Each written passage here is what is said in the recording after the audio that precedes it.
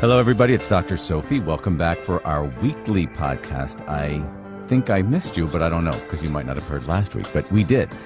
We had a great podcast last week. We tried a different format where my producer came with several different issues that were current in the news that we felt were really something that needed to be discussed and put out there in ways to provoke thought and to maybe change the way things are done or the way things are looked at so that there's better outcomes for all of us, children, families, communities, and that's the point of all of our podcasts, so that we better ourselves, we better our parenting skills and our ability to be human beings, and at the end of the day, making sure that our children are safe and that they grow up happy, because that's what makes the world a better place.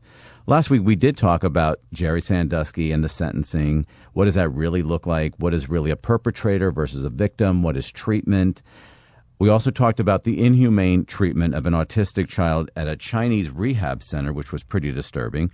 We talked about a girl who was really good and strong in her response back to bullying and how she turned that into a huge positive, both for herself, long-term and short-term, and for anyone that was really connected with her life. So it was a really great format and really good topics that we talked about. So take a listen, because as you know, all of my podcasts can be found on my website or on iTunes, and soon on my new phone app, so beware, it's coming out. This week, we're going to talk about a really interesting topic that many people, I don't think, understand. It really does drive your life, and it is a very important component of your life, but I don't think we all understand the real meanings of why it's important or why we need to have it, because on many levels, there are people that seek out my help because they don't have this component in their life and don't even realize they don't have it or that they need it. So this week we're going to be talking about friendship. Do we really need a friendship to survive? I mean, really, is it that important? If it is, I want to know why, and I want you to understand why. I want to hear why you might think it is or why you might think it's not. What is the impact of technology? I mean, you got your phone on your hand all the time or in your pocket, in your purse. Do you really need to have a human being to have a friendship now? Because that's another big issue. I mean, many of our friends, even ourselves, do we need to have human friendships if we have these social networks? I want to know the answers to some of these things. I want to know what experts think about this. And most importantly, I want to know what you think and what you feel about this. Also, as far as friendships go, with the rising divorce rate, is it truly a platonic thing to be healthy with your partner, or is it really not something that we need to be doing? Because there's a difference between a friendship, a unresolved marital relationship that people try to pretend they're friends in on behalf of their children, and is that good? I mean, those are the kinds of things that I want to learn and look at today. And is it really a bad thing if a long-term friendship, and I'm sure many of us have been there, starts to disintegrate and crumble? So you got a long-term friend that all of a sudden you don't like anymore, or they irritate you. Does that mean the friendship should end? And if it does, is that a bad thing? Stay tuned. 1-855-SOPHIE-NOW or 1-855-767. I want to know what you think. I want to know what you feel about friendships. Joining me today on the discussion and topic of friendships is Andrea Bonjour. She's a licensed clinical psychologist, well-credentialed, media commentator, professor at Georgetown. That's pretty impressive. Has a massive private practice.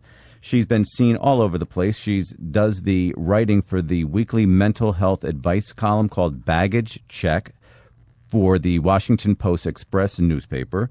Frequently cited all over the place, her expertise has most recently been seen in the New York Times, on NPR, CNN, MSNBC, Yahoo, Cosmos, 17, you name it. Everywhere she can be, she is, and that's great. She's an expert blogger for Psychology Today, Huffington Post, and is a regular appearing guest on Washington, D.C.'s Let's Talk Live. Dr. Bonjour, are you with me? I sure am, and happy to be. Thank you. I'm so happy to have you. You're really credentialed. Well, good for you. So are you. So tell me, we're going to talk about friendships, and many people want to know, like, are they that vital to us? They're so vital to us. Why? You know, I think life is about other people in terms of ups and downs, and I think a lot of times we feel like other people means romantic relationships or family only. And the truth is, our friends oftentimes are the ones that are making or breaking our daily mental health because they can cause so much drama when it's bad, and they can also provide so much good stuff too. And is that good for us, the good and the bad? Yeah, definitely. I think the ups and the downs, as long as they are part of healthy relationships, can be really good for us physically and mentally. I think people are surprised by how much they really can matter. So just to step back for 1 second, in the true definition, in your eyes, what is the true definition of a friendship?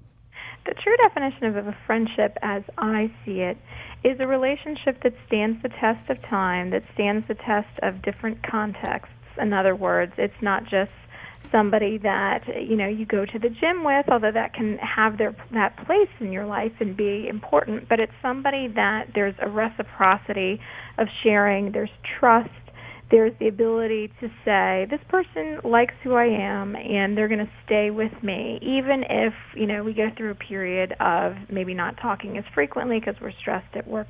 It's consistency, it's loyalty, it's affection and respect.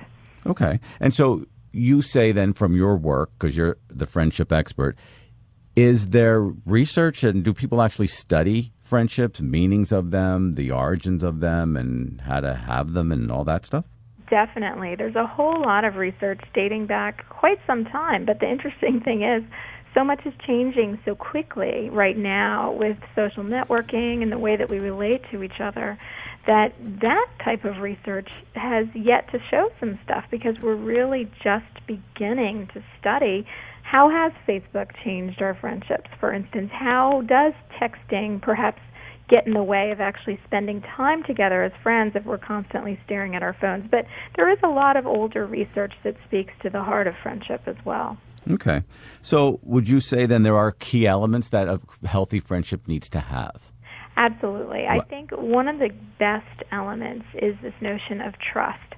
So not constantly having to wonder or worry, does this person have my best interest at heart? Are they going to betray me? Are they secretly making fun of me behind my back? So the trust. Also the reciprocity, as I alluded to before, this notion that I'm giving, basically what I feel like I'm getting. And over time, there might be some times when you're giving a ton and the person can't give back. But if you stretch it out, over the long run, you feel like there's a sense of balance. And it really helps to like the person, quite frankly, to really feel like they're interesting, that they have something to offer you, that they can expose you to new experiences. And challenge you and all that kind of stuff. Exactly. That's how they help you grow. What would you say is the most important key that you would give someone's advice on to maintain a relationship? I would say put some energy and some effort into it. I think a lot of times for women in particular, it's tough to really let yourself prioritize the friendship. You might say, work comes first, family comes second, I've got a million other things to do, I can't make that brunch, I can't join that book club, whatever it is. And the truth is, it takes energy. You have to actually put forth some time and some effort. But the payoff, as we mentioned, is really, really big. And give yourself permission to put forth the energy and to prioritize it because it really is good for you. Okay. So you think people with friendships are happier? Yeah, I think the research really shows that people who are satisfied by their friendships and they feel like they are supported in those friendships, they do have a better outlook, and it does help protect them against, things like depression or severe anxiety. It might even help with longevity. It can really help with physical health, too, which I think is a big surprise for people. Okay. So before we take a caller, because you don't mind taking one, do you, with me? I'd love to. I want to know just your viewpoint on social media technology, its impact on friendships. Yeah, there's so many effects of it, and I think a lot of them are fabulous. Now, in many ways, it is much easier to stay in touch with somebody that otherwise you might have lost touch with if they moved away or they left your job or whatever it was. But with the good comes some bad. I think we're seeing a lot of times people kind of splintering off. It's sort of the quantity versus quality question. People that are in possession of, 400 friends on Facebook, but they still feel lonely because gradually... Why? See, that's an important point. You're right. Yeah, they're losing that connection. It's funny, I've worked with women who are sort of like, I'm so busy, I don't really have the time to go out to dinner with my friends anymore, or I can't, make this birthday party for my closest friend from high school. And then when you really get down to it, they're spending their evenings staring at their laptop screen, typing LOL on some random person's. Right. And it's like, okay, you do have the time, but we've become splintered off, we've become distracted, and we're so sort of focused in that feedback loop of having to respond on Facebook and texts and all of that we forget that sometimes just 45 minutes of having a cup of coffee in front of someone with that person, laughing together, making eye contact, that can actually be the most sustaining thing of all. So you're saying the benefit of a true friendship is that human connection, yes, face-to-face, human-to-human, not contacting through computers. Yes, I really believe so. And certainly, the computers, they can help keep a friendship going. But I don't really think that they can long-term take the place of the close friendships. And I think we're starting to see that in the research. People are starting to feel kind of lonely, and that some of these relationships online are kind of hollow. I'm so glad to hear that, because, that just gives more value to the human contact, because at the end of the day, that's really what life is about. It is. It really is. And I think people are in for some real sadness and emptiness if they lose that. Because I think people who don't want to have friendships or are afraid to have friendships, can't, whatever, love this social media place because that's an easier way for them to overcome either their social anxiety or whatever the barrier is. But it's not really, the end of the day, getting the real issue addressed. Right. And it's definitely better than nothing. I've worked with people who, online, they've actually been able to branch out a little bit. They feel more comfortable at first kind of joining message boards, and maybe if you have, a particular ailment, for instance, you can find a community of people who really understand, or a grieving or, support group type of thing if you've suffered a loss. And I don't want to undermine that advantage, but I think by the same time, to the extent that it stunts you from going further and you're content only with online contact, usually you're missing out on something. Absolutely. All right, let's take a caller. Delilah, are you on the line? Yes, hello, how are you? Good, how are you? I'm good. So my question is, I'm kind of comparing how my friendships have been established and on solid ground compared to what I'm seeing with my kids. And so I've always been a quality, not quantity seeker of friends. And so I compare how my friends and I have been friends. I have 3 really good friends, and we've been friends for 20 plus years. And it's just, late night phone calls, really solid foundation. Like, we know everything that there is to know about each other, always be there for each other. And I think that that's important as someone who's overcome a lot in her life, having those people that I can count on. Yeah. Now I look at my kids and I'm thinking, am I just like old school or what? Because it's a totally different thing that they have friends over and they go straight to their room, pop the TV on, get in their beds, and both girls are in bed with their phone in their face, texting other people. They're not even conversing. And my son has friends over, and they both pop headsets on, and they're talking to other people while they're playing Xbox. And I'm like, there's no communication going on. They have people over, and they're talking to people through social media or text. Or I'm like, are they going to have, like, true friendships? Yeah, I think that's a great question. And what I would be interested to hear is, what is their perspective on it?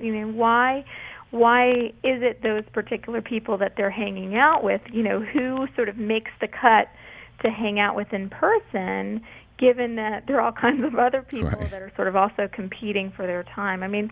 Sometimes, and part of it depends on how old they are. Your friendships probably have grown and been nourished over time to the point where they are very seasoned now. And maybe when you were your children's age, your friendships were a little bit more superficial. It's hard to say. But I think, to the extent that you have those concerns, I think those concerns are real, and we don't yet know, 20 years down the road, are the teenagers now going to have had more splintered friendships, and are those effects going to be lasting? So I think what you can do as a parent is to really, if you're concerned about this, talk to your kids and try to get their perspective and say, I notice it's interesting, when you and Emily hang out, you don't really seem to actually converse with each other that much. I remember when I used to hang out with my friends, it seemed like we would do nothing but just talk to each other. And, how well do you feel like you know her? Do you feel like she's a good friend to you? Do you feel like you get what you need out of that relationship? And try to hear, because it could be that part of this is just they have a different mode of communicating, and it looks like they're doing a million things at once and not really attending to each other, but maybe they actually are attending more than you think. And that would be the hopeful perspective. Yeah, I mean, because I guess the question is also, are we making and allowing our children to become lazy with their communication skills? Because it's easier to type and click a button than actually have to do the emotional emoting with another person and motivate yourself to respond. Because you could walk away from a response, a text or whatever, and get back to it in an hour. Whereas if you're sitting with your friends, like Delilah's saying, that you have a better interaction because you have to be held accountable to interact in the moment. So it's a double-edged sword, and I think we need to take a look at it. I did an interesting thing a couple of weeks ago at a school where I was having a patient who was having a difficult time with their computer and the timing and all that, and we took computers away from several of the kids that were in that circle. And before you knew it, the next day they were all out playing kickball and interacting, when typically they would have been sitting on their computers, not interacting with each other face-to-face, but maybe, computer to computer, but no humanness. So I think it's a balance, and we have to take a look at that stuff. Definitely. Yeah. I'm just concerned that they're not going to have these long-lasting friendships, and that it's the technology that is keeping them from building that strong foundation. Yeah, I think it's possible.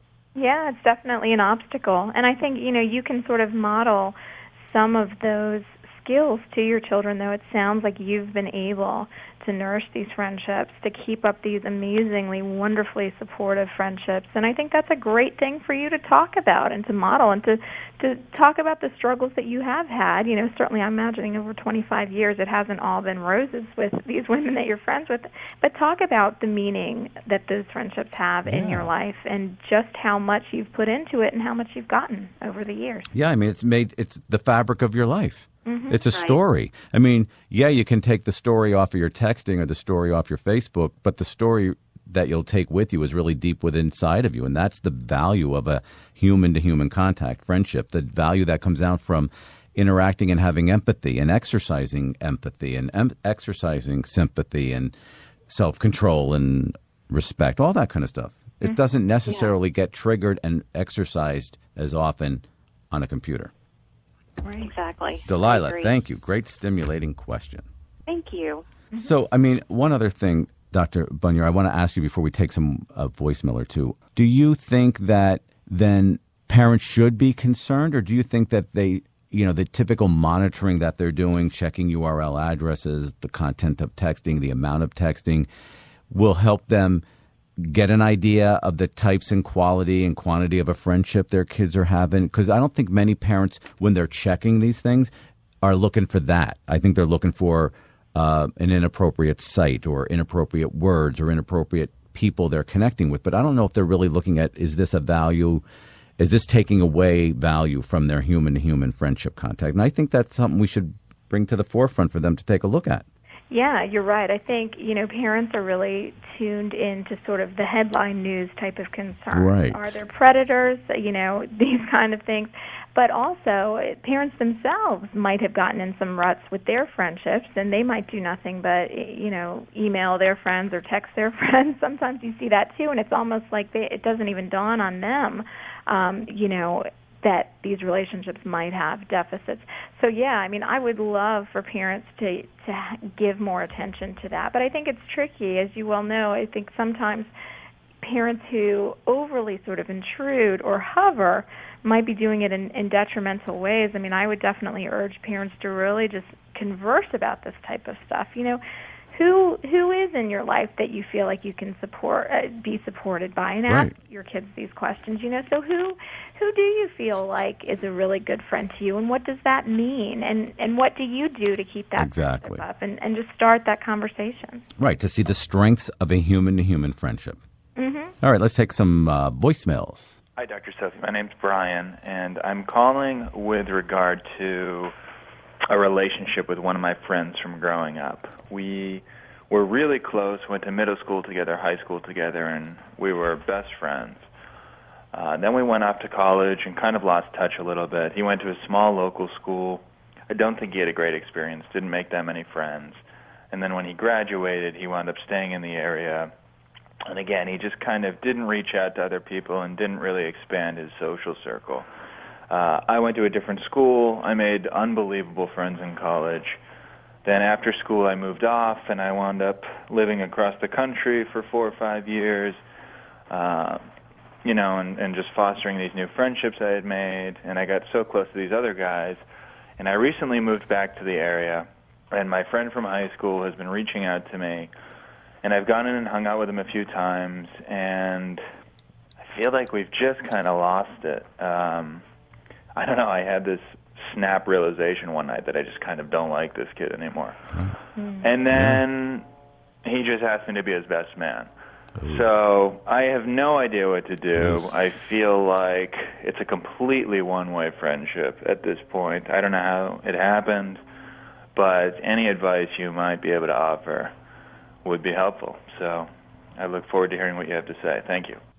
Wow, interesting. Yeah, that's a tricky one. I mean, I think at some point it does come down to the cost-benefit analysis. Right, right. At some point it's like, okay, what would this role entail? Am I putting on a complete charade? I can't even stand to be near this person versus, are we not the best of friends anymore? Does he kind of like me more than I like him? And that's a little awkward, but it's still livable. I mean, the fact is, I think sometimes when you have a history with a person, that still matters. There are some friendships that even if you drift apart a little bit or you don't really think you would choose them as a friend if you were to meet them now, they still played an important part of your life. And I think sometimes weddings are the times when those friendships come back to the forefront. And so I would urge him to still consider it, depending on the size of the affair, the level of responsibilities, how he feels about the family members involved, all those type of things. He doesn't have to be an inauthentic person, but sometimes, if you do sort of grin and bear it, you might be surprised that it turns out to be a meaningful thing. Yeah, I tend to agree, because I think that maybe this is a really great place for this friendship to take a turn and grow. Mm-hmm. And maybe the caller needs to take a look at why he felt or feels disconnected, what he doesn't kind of like about the guy, and really share that. I mean, that's what a friendship is about, being able to go back and forth. And part of the maintenance of a friendship is what you owe your friend back of clarity and your thoughts and feelings, especially if it's based on trust and honesty. So it could be a huge growth period for them if he takes that as the opportunity. Yeah, exactly. So I would definitely think through it. It's funny. I think this happens with Facebook a lot. It's like, I can't wait to be back in touch with somebody that I just completely adored for 10 years. And they're different. They've changed. And so have you. Yeah, exactly. All right, let's do one more voicemail. Hey, Dr. Sophie, this is Matt. I have a question and a comment about friendships. My question is related to very old friendships. I find that as an adult, I'm now in my 50s, that I've made new friends along the way and basically have no contact with the older ones. And I find myself occasionally thinking about the older friendships, not quite as far back as high school, but college friendships and early career friendships. I'm curious about your thinking on whether those relationships are worth resurrecting, if there's value to come from that, or if there's just too much risk because things may have changed over the decades and what we used to have in common we don't anymore. Part of me says it would be nice to have a link to my past and those people, and the other part of me says just, let it stay in the rearview mirror. It was a long time ago. So again, I look forward to your thoughts. Thank you. Interesting. What do you think? It is a risk. but I think a lot of times it's a positive risk to take. It's a risk that's worth it. I think the one caution I have for people is to set your expectations realistically.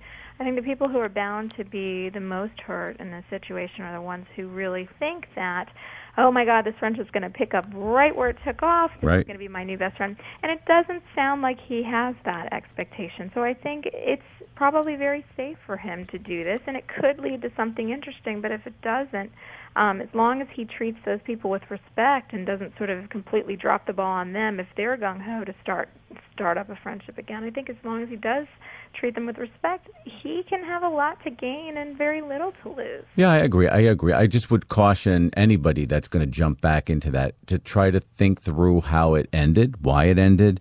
Maybe that person was doing things or engaging in something or going down a path that you didn't agree with. And so you're going to run the risk, if there is any risk, that maybe they're still that way, or maybe they're still into that, or maybe they're still married to that guy that you never could get along with. So look at those things, do that checklist before you start opening up that connection again, because it may not be something you want to then maintain. Mm-hmm. So, but yeah, otherwise, check out the risk and jump in. They're part of your history. Mm-hmm. It's who defines you. Mm-hmm. And it's the reason why they're not computer friends or social technology friends, that they're human friends. And that's honestly the reason they're pulling you back, because of the depth of those meanings and of that kind of a relationship versus one over Facebook. So I think it speaks for itself. Dr. Bonjour, thank you. So tell me about your book, The Friendship Fix, and where we can find it. Yeah, The Friendship Fix. It is available in a lot of bookstores still. It came out last year. It's also certainly available online, however you like to buy your books online. It really stemmed out of me noticing that when you talk about self-help, self-development type of books, at least for women and in terms of relationships, so much of it is how to find a man, how to keep a man, how to break up with a man, and that just did not correlate to what I was seeing in my practice and even personally. Of course, romantic relationships, whether they be gay or straight, those carry a ton of meaning in our lives, but also so do friendships. And I just found that there was not nearly as much in terms of books that talked about that. And so people just kind of fall into friendships often, sort of by default, almost by accident. We don't tend to use the same type of energy of choosing friendships that are good for us and choosing people that are good for us. We just kind of, I worked with this person, Right. And that can really cause us harm if we're choosing the wrong people. So I started with that mindset. How can we pay the right amount of attention to friendships, given that they matter so much? How can we make sure that we're choosing the right people and that we're developing relationships that can really help us rather than cause us drama and stress? Very good. And that's all in the Friendship Fix. That's right. It's all in there. And we can find you on Twitter. That's right. I'm on Twitter, Dr. Andrea Bonjour, and my website is thefriendshipfix.com and also drandreabonjour.com. So, yeah, I do a whole lot of type of therapy and relationship issues and a whole lot of writing, so I'd urge everybody to check it out. We will be checking it out, and we'll be tweeting you soon. Thanks so much. Thank you for all of your insight and expertise. Thank you. Have a great day. You too. So that was Dr. Andrea Bonjour. She's a friendship expert. You can find her at thefriendshipfix.com or at Dr. Andrea Bonjour on Twitter. She's well-versed and well-studied on friendships, gave us a lot of really good insights into friendships, social media impacts, human-to-human, maintenance, all that kind of stuff. So it was really very interesting. And overall, yes, friendships are great. Yes, they have meaning, but I don't think people understand, what does it take? What are we going to do? And are they important? And so after all of this, I want you to listen to this and just honestly think about a couple things. Number one, remember that a friendship is a two-way street. It's got to be a give and it's got to be a take. Also, there are elements that go into a friendship that are going to maintain it. Just like you have to water a plant and you have to nourish your child and feed your child and all of that, you've got to nourish a friendship. And that takes certain elements of like basics, trust, honesty. You have to like that person.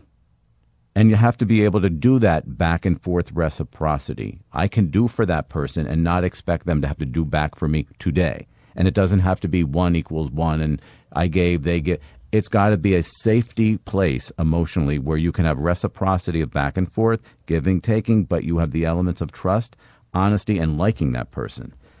And then maintaining it. So after you have it, you got to then nourish it and maintain it. And maintaining it means making sure that you give it the integrity that it needs. So you resolve issues. If you're mad at Mary, you fix it. You talk to her, you resolve it, and you put it away and understand it on both sides. Because if you don't give it that deference and that respect, it's not going to maintain itself. And also remember that these relationships, friendships, are human. So that means you're going to feel empathy, sympathy, happy, sad, angry, frustrated. And it's all part of having a human relationship. So those are the key things that I need you to think about and take away today when you're thinking about and understanding a friendship.